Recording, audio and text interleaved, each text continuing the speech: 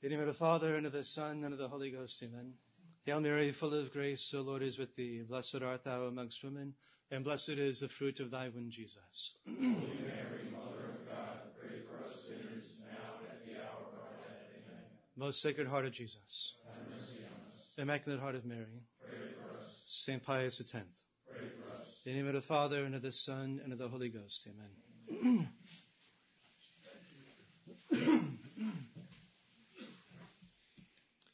Okay, so last month, Bishop Sante spoke to you about four things in particular. He talked about the change to the Friday abstinence in 1966, the 1967 changes of Paul VI, which were given in the instruction Tres ab hinc annos, which instruction was issued by the Sacred Congregation of Rites. The bishop then went through the new Mass, the Novus Ordo Missae, and then he addressed as well the giving of communion in the hand, and the giving of communion under both the species of the sacred host and the precious blood. And he left off, I believe, with the subject of Eucharistic ministers. And so this evening, I'd like to briefly touch on the topic of Eucharistic ministers, and then make a few comments on the concluding rites of the Novus Ordo Mass. And then we'll get into the main focus, which is the Protestant participation in constructing the new Mass, and then the final push to prevent the modernists from implementing the Novus Ordo Missae.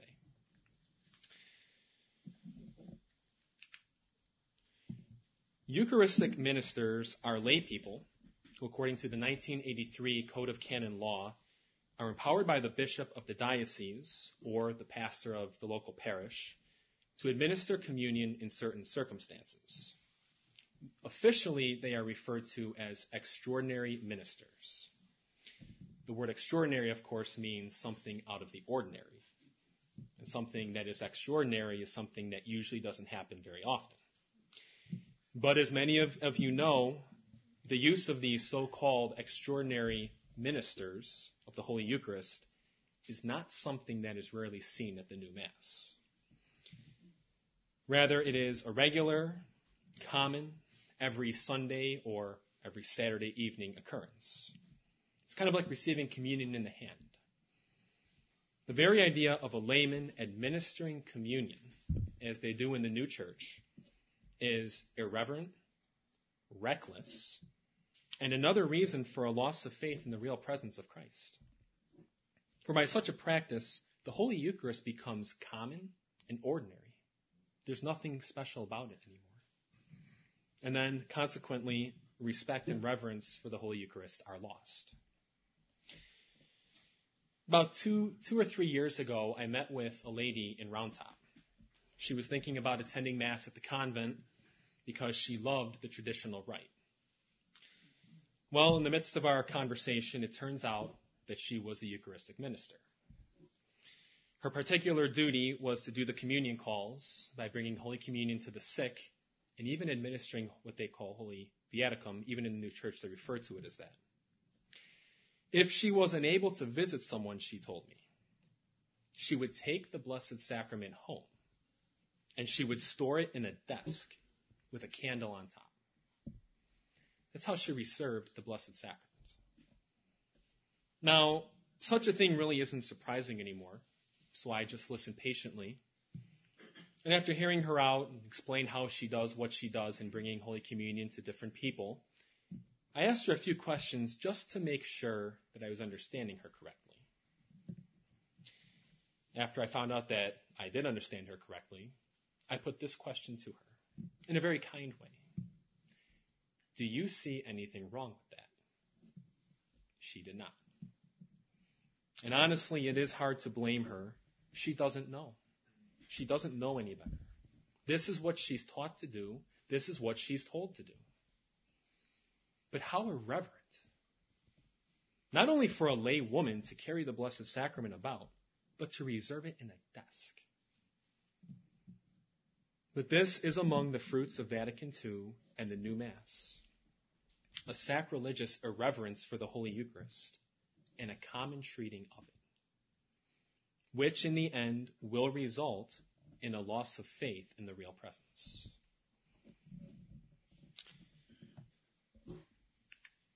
It's another picture of a Eucharistic minister handing out the Blessed Sacrament.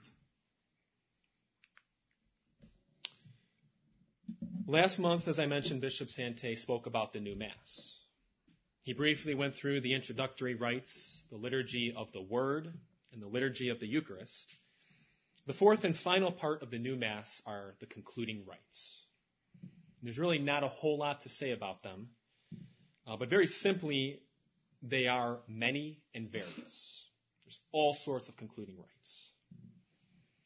One author writes that modernists prefer variety to unity, and the Novus Ordo Mass offers almost unlimited variety. Continuing, he says, not counting any improvisations or the potential variety in the quote-unquote bidding prayers or the interjection of texts from other sacraments, the most conservative estimate of the potential variety for the Novus Ordo Mass, according to this author, is 1,769,472 different forms. It's a big number. Can you imagine the faithful attending a Mass each Sunday, and it changes every Sunday? Or even if you have the faithful who go to, let's say, a first Mass and a second Mass on a Sunday, offered by the same priest, he may use two different forms of Mass. This author continues, if you allow improvisation and any other extemporaneous prayers, any prayers that the minister may choose to add, in his own words even, the variety, he says, extends to many more millions. Such variety necessarily diminishes and undermines the unity of worship. And when you look closely at the worship of the new church, there is virtually no unity. It's practically non-existent. But with regard to the concluding rites of the new Mass, depending on which version you get, the typical ending of the new Mass will consist of any special announcements that the minister may see fit to make, a short prayer, a blessing of the people, and then a procession out of the sanctuary, which, by the way, is typically made with hands just kind of hanging casually at the side, looking around, maybe waving to some people, or even in this picture here, you have the two in the middle talking to each other on the way out. The reverence is gone. That is the conclusion of the brief look at the new Mass that Bishop Sante began, and we just concluded here. Brief, because with the endless variety, it's very difficult to pinpoint what exactly the celebrant may do at any given Mass.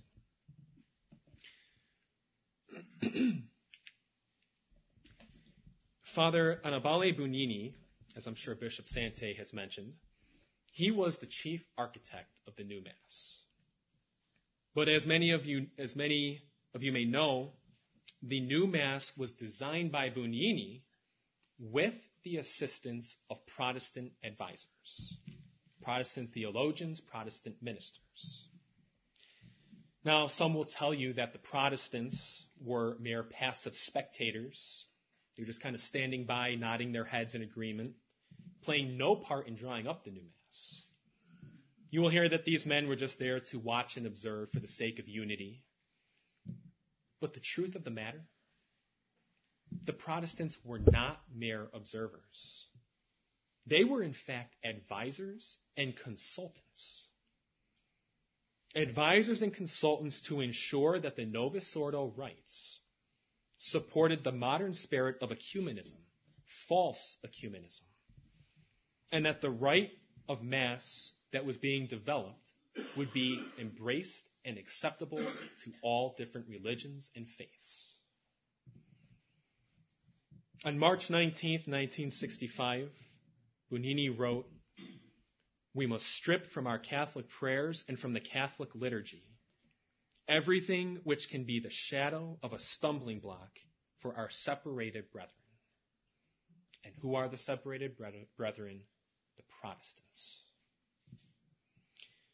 The love of souls, Bugnini says, and the desire to facilitate in every way the road to union on the part of the separated brethren has induced the Church to make even these painful sacrifices. So how is the road to union with non-Catholics facilitated? And what are these quote-unquote painful sacrifices that he is willing to make to appease the Protestants? Bugnini tells us, by removing anything that could be even remotely an impediment or make them, that is the non-Catholics, feel ill at ease. In other words, Bugnini sought to remove anything, doctrine or practice, from the traditional rites of the Church, anything and everything that Protestants and non-Catholics might disagree with or find offensive. And for this reason, Paul VI and Annibale Bugnini employed 6 Protestant scholars to help write the Novus Ordo Missae.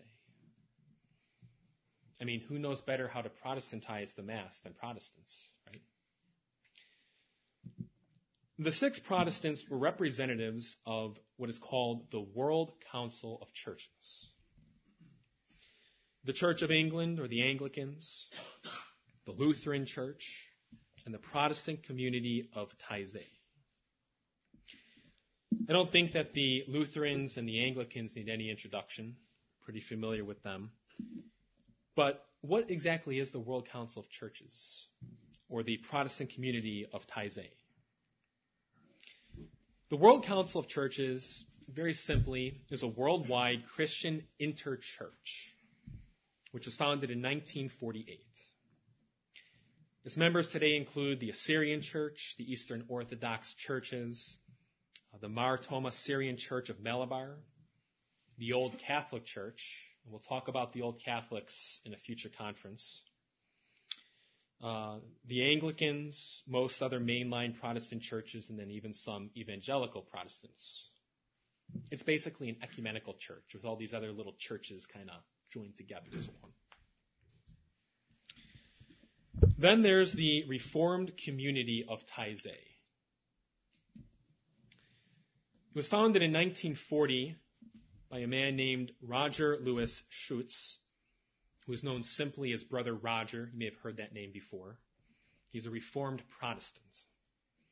And it is located in the small village of Taizé, which is in central France. It is a community of Protestant and so-called Catholic monks who live an ecumenical religious life. That is, they recite ecumenical prayers, bring in all the different faiths. They promote ecumenism, or a union of churches throughout the world. And they do this living a religious community life. In a nutshell, it's nothing more than a Protestant sect. That's what it is. It's a picture of Brother Roger, the founder of the community. And on a side note, some of you may recall that in 2005, the funeral of John Paul II, Joseph Ratzinger gave Holy Communion to the founder, the Taizé community, Brother Roger. He was a renowned Protestant at the time.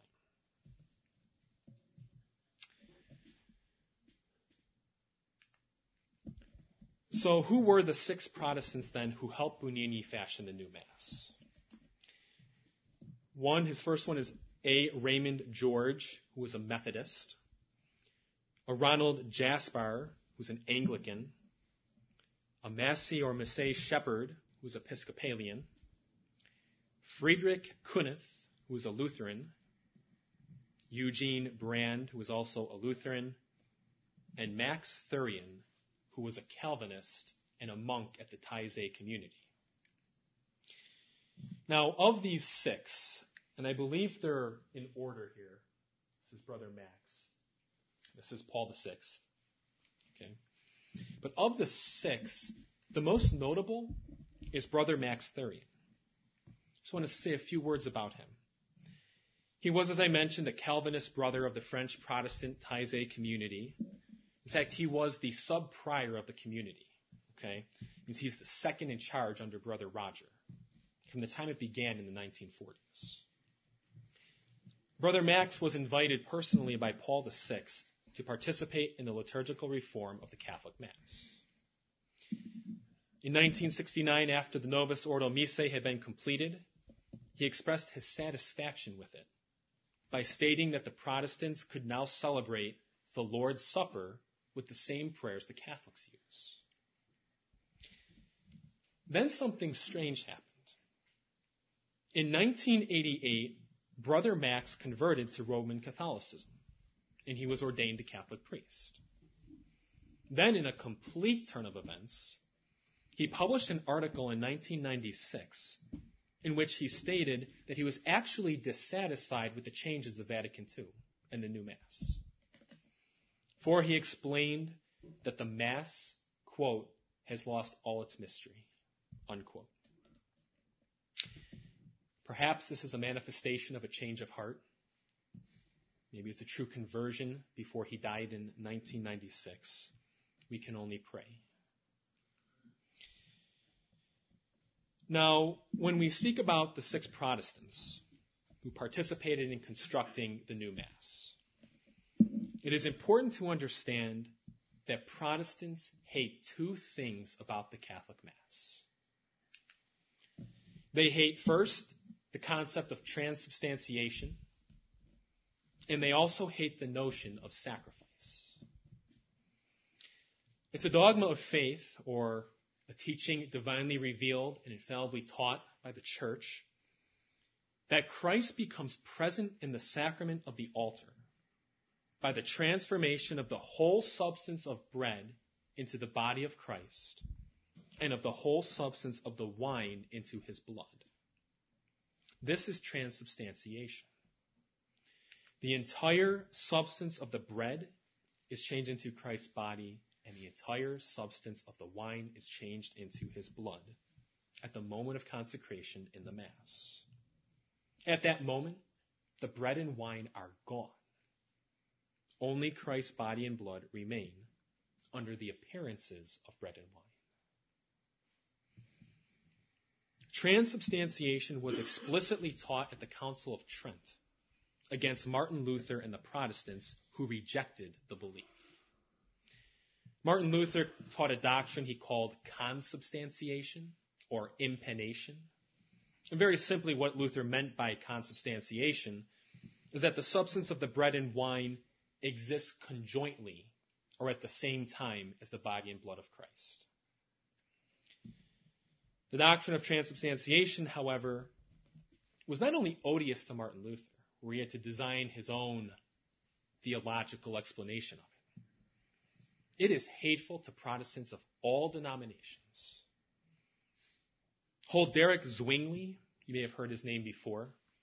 He's another reformer who paved the way for Luther, who was actually a contemporary of Martin Luther for a time. He was actually the first in history to claim that the bread and wine are mere symbols of the body and blood of Christ. This is what he said. He said that when Christ uttered the words, "This is my body," he was pointing to himself. It's pretty original. This is my body, right? I don't know what else to say, right? Then there are the Anglicans. The Anglicans believe that the Holy Eucharist is a mere offering of thanks and praise. Adolf Harnack was a liberal Protestant theologian. You may have heard his name before. He said that Christ never intended to institute the Holy Eucharist. It wasn't his intention to do that. Instead, he explains that the Last Supper was merely a parting meal, and that the idea of Holy Communion is derived from the meetings of early Christian communities who had bread and wine at their meetings. It's kind of a vestige of that.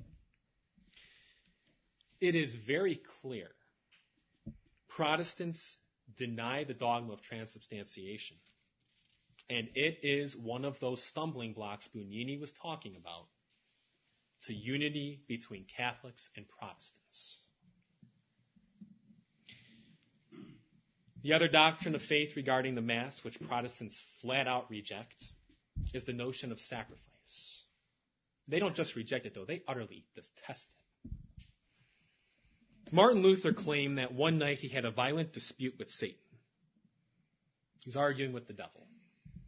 And he said that it was after this dispute that he determined to abolish the Mass for this reason, because it was too saturated with the notion of sacrifice. Oh, he had no problem calling it a sacrifice of praise and thanksgiving, kind of like the Anglicans. But an unbloody sacrifice for the remission of sin, to him, that was an abomination. Huldrych Zwingli, he declared that Catholic altars should be reduced to heaps of stone. Now, I thought that this was a strange coincidence, because what happened to many Catholic altars in the wake of Vatican II? It is said that after they were removed from Catholic churches and replaced by the tables, they were reduced to heaps of stone and used to make parking lot curbs. It's almost like you took a page right out of Zwingli's book. Paul VI did, that is, and said, okay, let's do this. And everyone else who followed him, let's do that. The modernist said this before, the Protestant said this, let's go ahead and do this. Right down to making these curbs. Then there's John Calvin. Calvin is on record as saying that the devil has deceived nearly the whole universe into believing that the Mass is a true sacrifice. He thus boldly proclaimed that the Mass is nothing more than accursed idolatry. How the Protestants hate the holy sacrifice of the Mass. How they would do anything to get rid of it. And these are just a few of the blasphemies uttered against the Holy Mass. Just a few of them. But they give a very clear indication of the Protestant attitude towards sacrifice. They despise it. I want now to read to you one more definition of the Mass, referred to here as the Lord's Supper. The Lord's Supper, a certain man said, is the assembly or gathering together of the people of God with a priest presiding to celebrate the memorial of the Lord. Now, since we're talking about the Protestant ideas of the Mass and the Holy Eucharist, reading this, hearing this, you would think that these were said by a Luther, a Calvin, a Zwingli, or one of their followers. The Lord's Supper is the assembly or gathering together of the people of God with a priest presiding to celebrate the memorial of the Lord. It sounds like something right out of one of Martin Luther's books, but it's not. These words, as some of you surely know, are the words of Paul VI.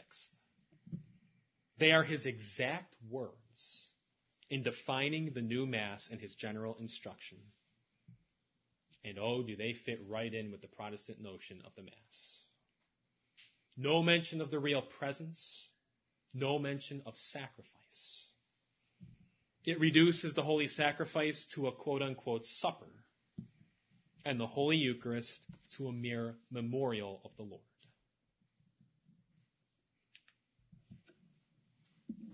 We must strip from our Catholic prayers and from the Catholic liturgy, Annibale Bugnini said, everything which can be the shadow of a stumbling block for our separated brethren.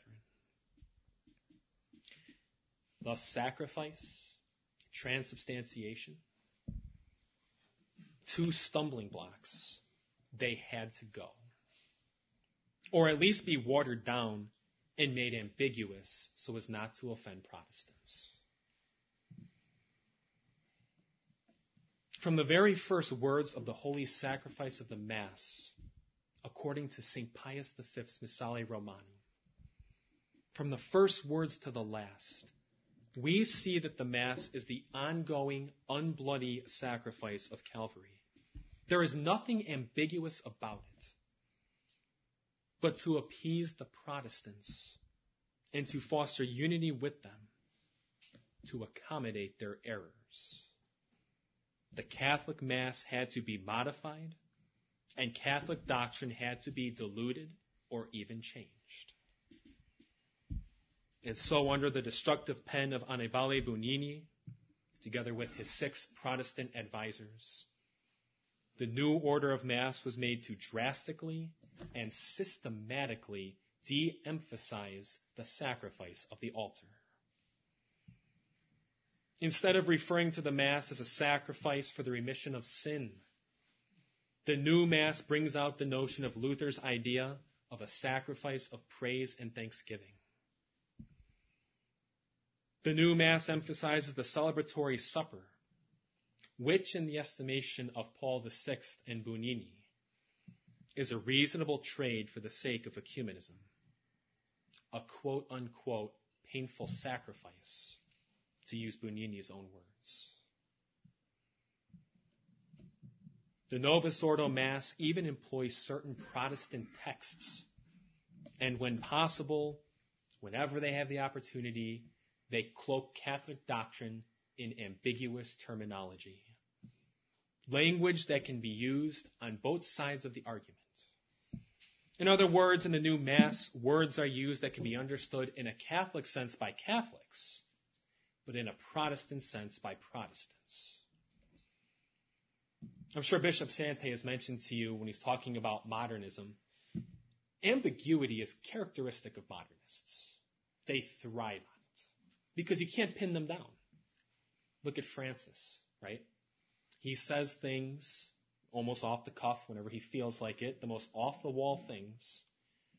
But then if he's ever called on the carpet, he asks him, well, did you look at it this way? Did you look at it that way? Right? Or he doesn't even answer the question, right? I think it was the Amoris Laetitia, when he was asked about his giving communion to the divorced and remarried publicly. He said, the answer is, it's in the document, read the document. He didn't answer it. And in the document, it's ambiguous, so you don't know what he's talking about. Ambiguity is characteristic of modernists. And guess what? Ambiguity is not Catholic. Christ said, he who is not with me is against me. Right? It's in the gospel. He wasn't mincing words. There is no such thing as ambiguity with him in his faith, in his worship. There's not. It's either Catholic or it's not Catholic. There's no, oh, well, this can be Catholic for one person and Protestant for another. It doesn't work that way. When Bugnini and company could not make Catholic doctrine ambiguous, they resorted to abolishing it altogether. The use of the Blessed Virgin Mary's name has been drastically reduced. The Novus Ordo Mass reduces the number of the names of saints invoked from 62 to 41. And of those 41, 32 are optional. 32 are optional. The other 9 are referred to as apostles or martyrs. And this wording avoids inciting the anger of the Protestants who reject honoring the saints and Our Lady. In fact, in the traditional Mass, Mass of St. Pius V that we offer and attend here, the word saint or saints, according to one author, appears about 14 times or so. In the new Mass, it's used only 3 times. In place of some Catholic prayers in the new Mass, Bugnini and his advisors substituted non-denominational ones to be all-inclusive. And thus, in the end, says one author, the Novus Ordo Mass more closely matches the Protestant rites than it does the Tridentine Mass. In fact, many Novus Ordo rites, they closely resemble the rites used in the Anglican Church, the rites found in Thomas Cranmer's Book of Common Prayer, rites that the Catholic Church has declared invalid for centuries. My father is a convert from Lutheranism. His father, my grandfather, was a staunch Lutheran. And when I say staunch, I mean inflexible. He was very devoted to his Lutheran faith. But even he noticed how Protestantized the Catholic Mass was. He noticed how Protestantized it was. Before my parents were married, when he met my mother, who was a traditional Catholic, when he met my mother and found out that she was a Catholic, my grandfather said to her, "Isn't it nice that Catholics and Lutherans are so close now?" My mom was a little confused, He said, "Our services are so similar. The only difference between us," he said, "is that you still have kneelers in your churches. We don't." Other than that, what he saw of the new Mass, what he heard of the new Mass, fit right along with the Protestants. Paul VI and Bugnini's reform of the Mass was successful. It was acceptable to Protestants, and not just acceptable, it was praised by them. The modernists succeeded.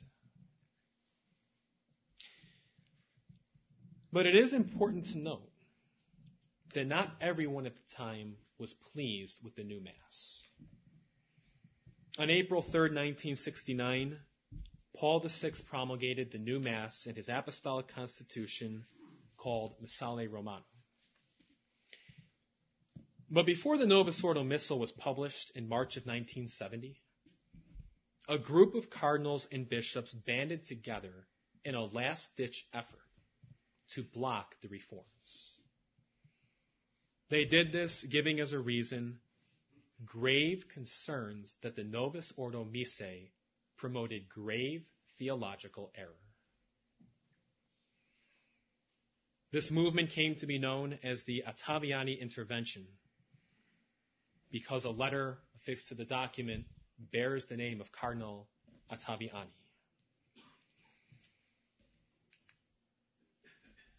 Cardinal Alfredo Ottaviani was born in 1890.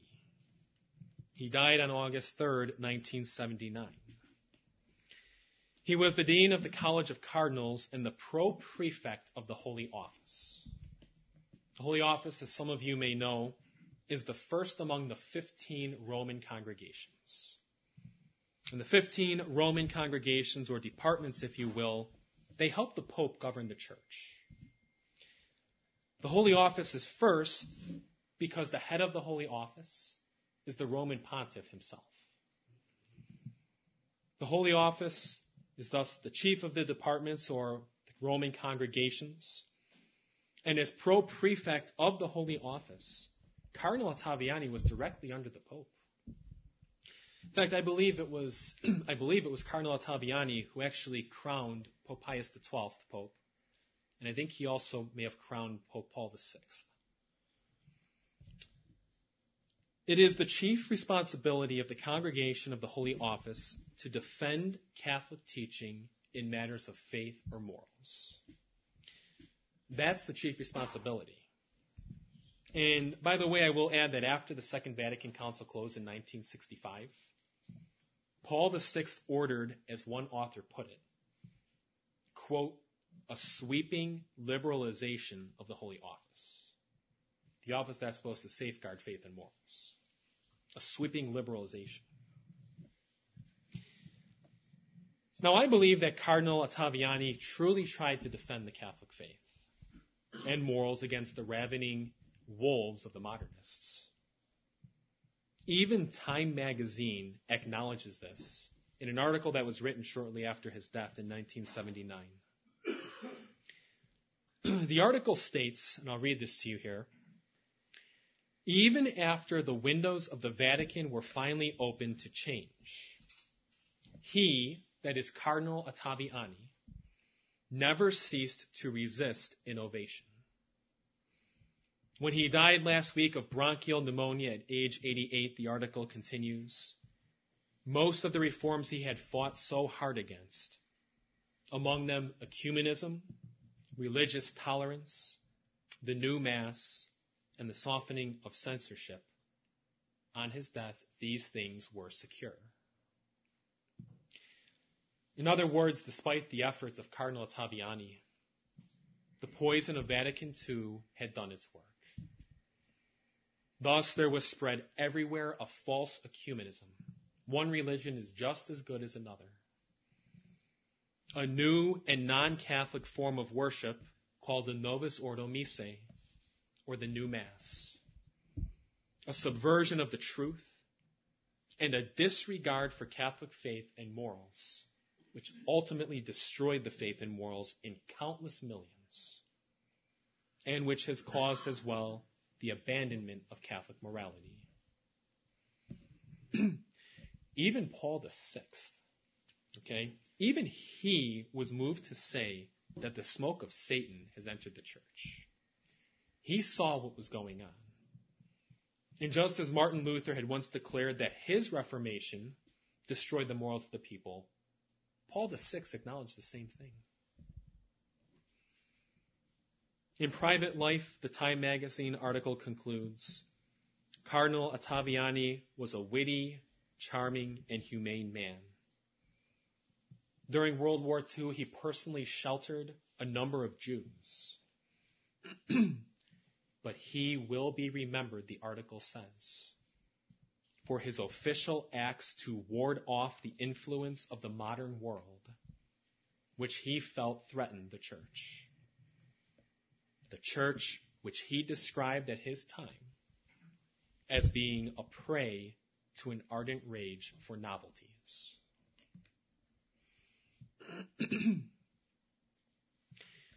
Because of his love for the faith, because of his love for the Mass, Cardinal Ottaviani, together with Cardinal Antonio Bacci, a senior member of the College of Cardinals, they sent a letter to Paul VI, which was also signed by 40 Roman theologians. And with this letter, they sent a document titled A Critical Study of the Novus Ordo Missae by a group of Roman theologians. This document, as I said, is better known to us as the Ottaviani Intervention. And it was sent to Paul VI on September 25th, 1969. And in the letter, Cardinal Ottaviani wrote to Paul VI,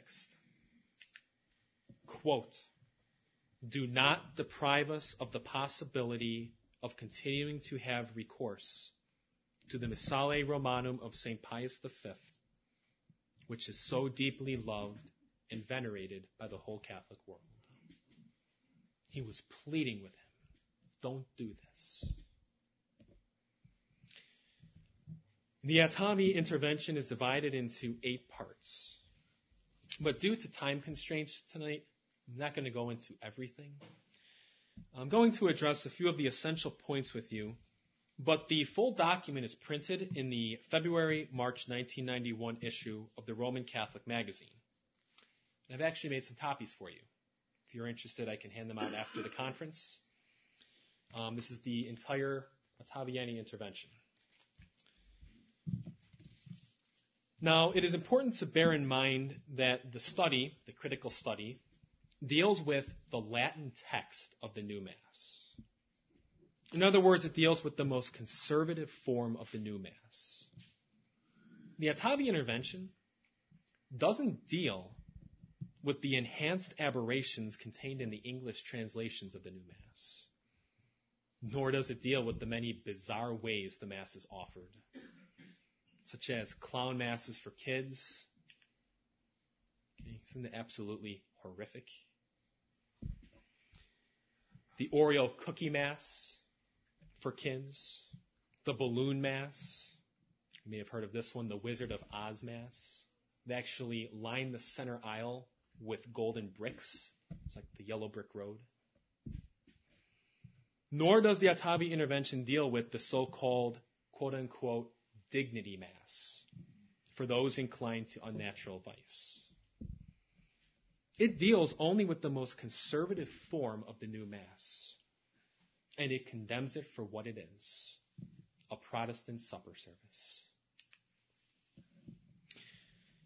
The second part of the critical study deals with the essence or definition of the New Mass.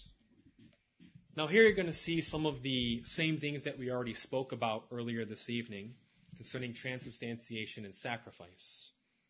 But the critical study of the Novus Ordo Mass sums it up quite well. The study declares that the new Mass constitutes a radical departure from the essence of the Mass as understood by the Council of Trent. The Council of Trent infallibly declared that the Mass is a true and proper sacrifice. It is the same sacrifice as that of the cross. The Council of Trent infallibly declared that in the sacrifice of the Mass, Christ's sacrifice on the cross is made present, its memory celebrated, and its saving power applied. For as we know, the Mass is not a mere ritual, community, celebration of the Last Supper. It is essentially the unbloody renewal of the bloody sacrifice of the cross. In the Mass, the sacrifice of Calvary is offered in an unbloody manner by a mystical separation of the body and blood of Christ accomplished by the double consecration. The Mass is a true sacrifice. And the sacrificial character of the Mass is clearly seen in the double consecration, as I said. In fact, some of the saints say, among them St. Alphonsus Liguori, they say that at Mass, the priest severs with an unbloody cut the body and blood of Christ, using his tongue as a sword when he says the words of consecration. But this is not so with the new Mass. The very essence of the new Mass, therefore, is not that of a true sacrifice. It is instead a gathering of the faithful to celebrate the supper of the Lord. And this was done, as we've already said, to accommodate the Protestants. In chapter 2 of the General Instruction of the Novus Ordo Missae, the new Mass is not defined as the renewal of the sacrifice of Calvary. It's called the Lord's Supper. I'll read you again Paul VI's definition of the new Mass. The Lord's Supper, he says, is the assembly or gathering together of the people of God with the priest presiding to celebrate the memorial of the Lord. It's almost as though they had to take the word Mass out of the definition for the sake of the Protestants and call it the Lord's Supper. Commenting on this definition, Cardinal Ottaviani and the Roman theologians wrote, the definition of the Mass is limited to that of a supper, and this term is found constantly repeated. This supper is further characterized as an assembly presided over by the priest and held as a memorial of the Lord. And continuing the study says, none of this, in the very least, implies the real presence. None of it. Nor does it imply the reality of the sacrifice or the sacramental function of the consecrating priest.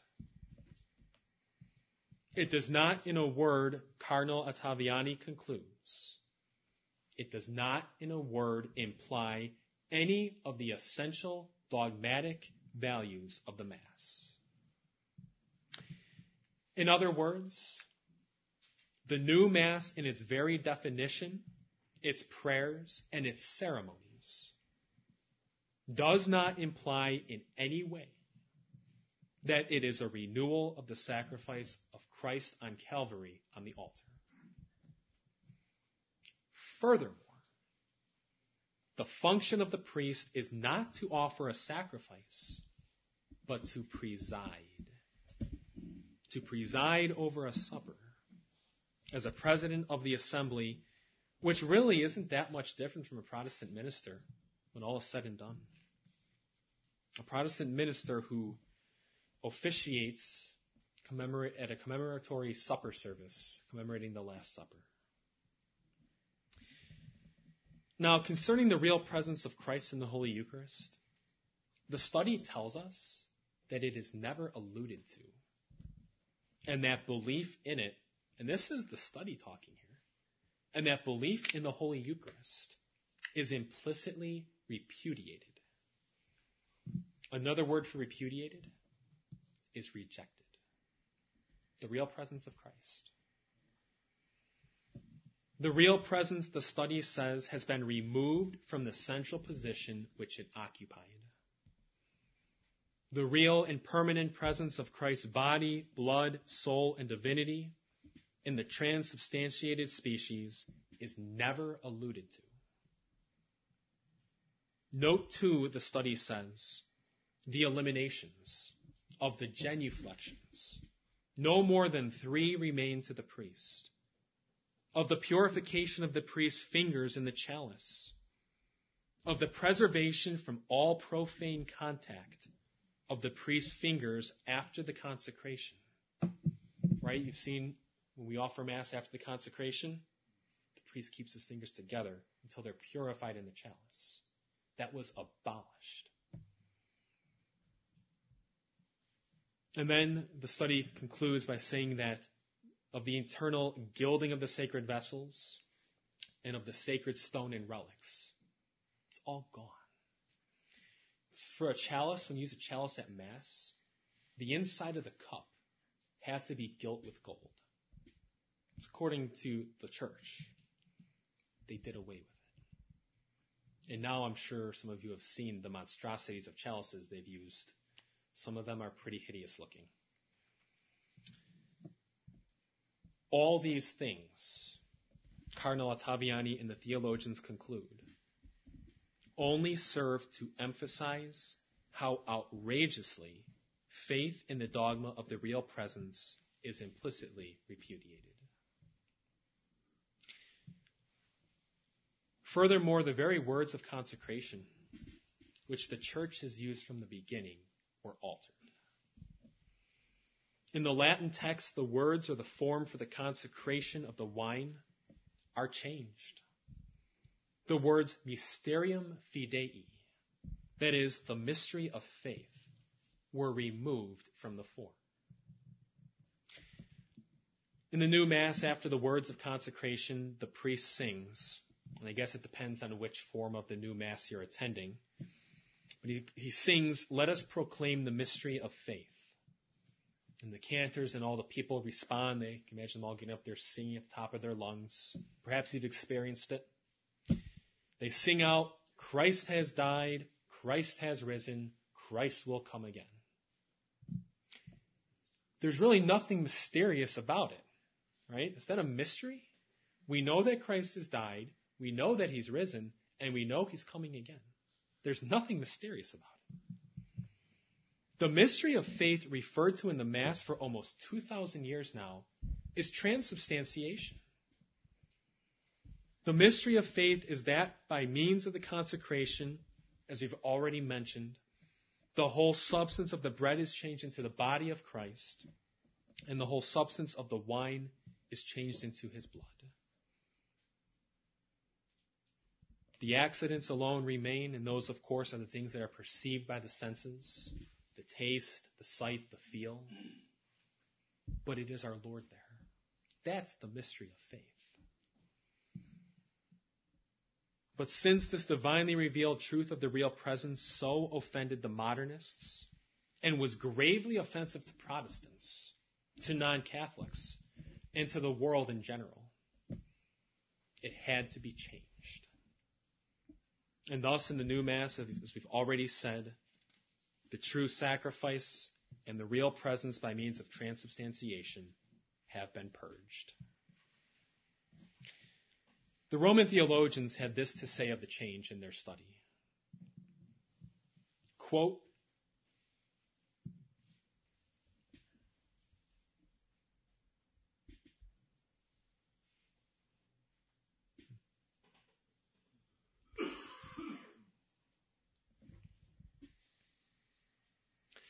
okay, this is not a direct quote, okay, but they alluded to that the effect of this change could do nothing less than alter the very meaning of the words of consecration, okay.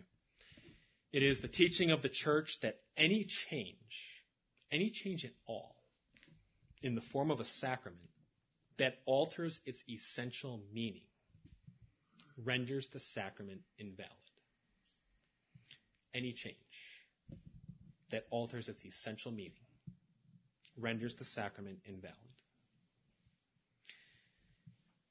In his general instruction on the new order of Mass, Paul VI said, "There is room in the new Missal for legitimate variations and adaptations." Those who translated the Latin versions of the words of consecration, they took to heart this permission, and they changed the form of the sacrament. They changed the words of Christ himself. They then went and changed the words of consecration of the bread. They changed it from "for you and for many" to "for you and for all."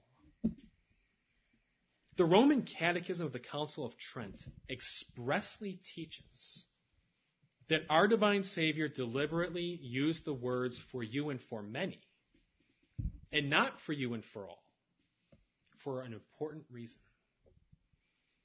For while it is true that he did shed his precious blood for the salvation of all men, nonetheless all men will not be saved. The Catechism of the Council of Trent thus points out that the value of his death on the cross was sufficient to save all men. But the fruit of his death, that is to say, those who would be put into the state of grace and those who would be saved, would be limited to the elect. And so the value of his death was sufficient for all, yes, but all will not be saved. Only the elect who are in the state of grace may thus receive Holy Communion. These constitute the many. Therefore, to change the words of Christ is a sacrilege, a blasphemy, and an implicit heresy, which would suggest that all men will actually be saved. Would that it were so, but it's not. I have heard that in recent times, in some Novus Ordo missals, they actually changed the words back to "for you and for many." In how many, I do not know. But the point is that they had the audacity in the first place to change the words of Christ.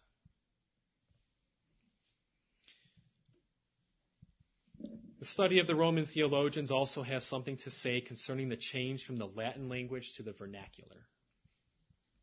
With the abandonment of Latin, the unity of worship is swept away, and they ask, and what will now become of the unity of faith?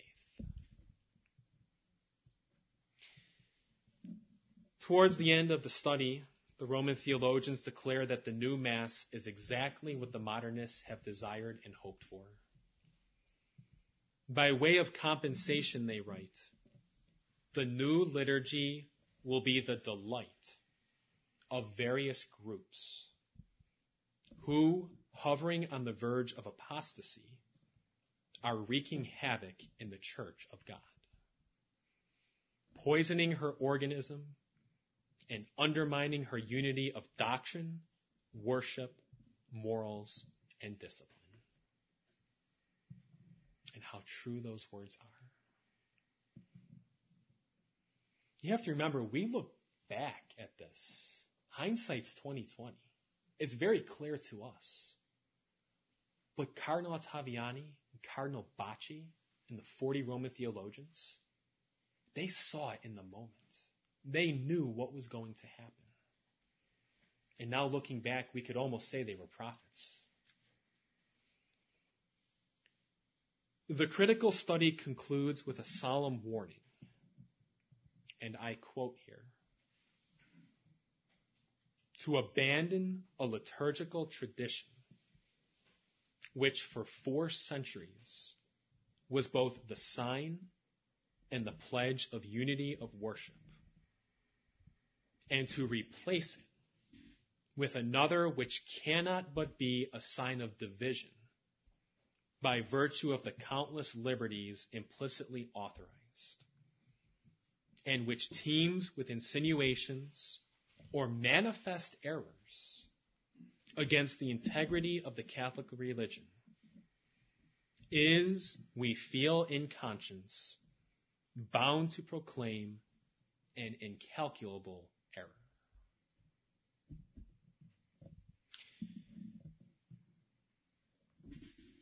Paul VI did receive the critical study. It was sent to him, as I said, by Cardinal Taviani and the Roman theologians. And he received it with bitterness and coldness. Under his direction, the Holy See issued a response on November 12, 1969. And in that response, the Holy See declared that the critical study contained claims that are superficial, exaggerated, inexact, emotional, and false. Again, hindsight is 20/20. We look back now and we see that all the claims made by Cardinal Taviani and the Roman theologians, they were true. They were true. But despite this, Paul VI moved forward and he published the Novus Ordo Missal on March 26, 1970.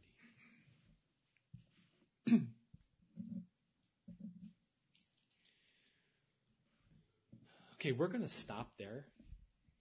Next month, we're going to conclude this section on the wake of Vatican II by going through some of the fruits of the modernist reform. And then we're going to take a look at some of the changes made to the rite of episcopal consecration and ordination to the holy priesthood, which do bear very importantly on any priests ordained by these new church bishops, the sacraments that they confer. We'll end with a prayer, but if you do have any questions, please feel free to come and see me here at the podium. And then also, if you're interested in a copy of the Octavian Intervention, I'll have those up here for you. So please stand for prayer.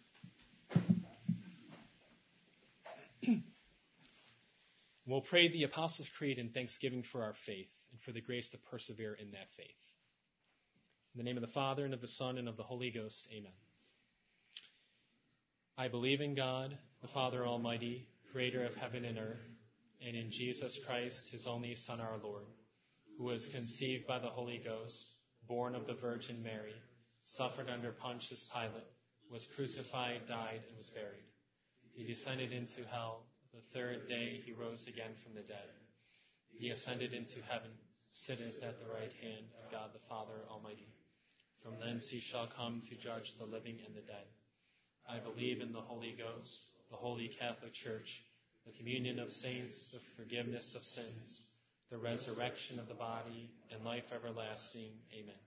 Most Sacred Heart of Jesus, Immaculate Heart of Mary, Saint Pius X, Saint Pius V. In the name of the Father, and of the Son, and of the Holy Ghost. Amen.